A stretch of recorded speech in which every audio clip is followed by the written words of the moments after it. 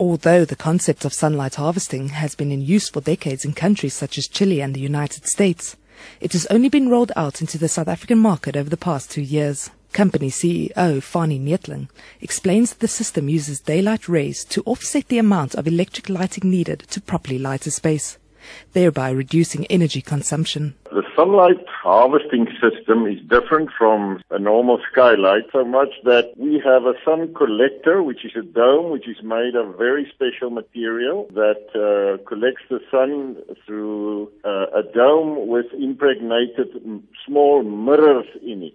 That brings the sunlight down to a lens, and the lens focuses the sunlight on the factory floor. This system is designed such that from 8 o'clock in the morning to 4 o'clock in the afternoon, you will have as good as possible spread of the sunlight onto the factory floor. Neetling says that factories approximately 1,500 square meters can easily have a savings of 50 to 60,000 rand per year. On a normal single shift factory, you would have up to 3,000 hours per year practical, so that you can switch off your lights.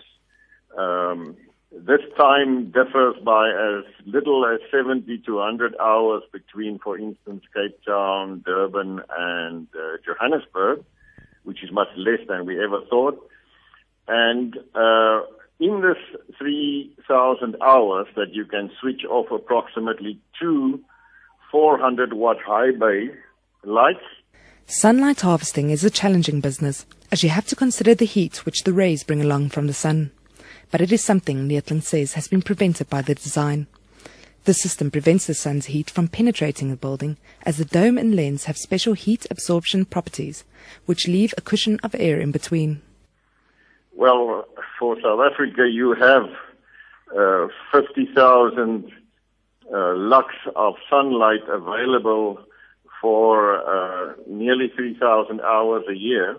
We close all our factories and then we switch on lights inside. The only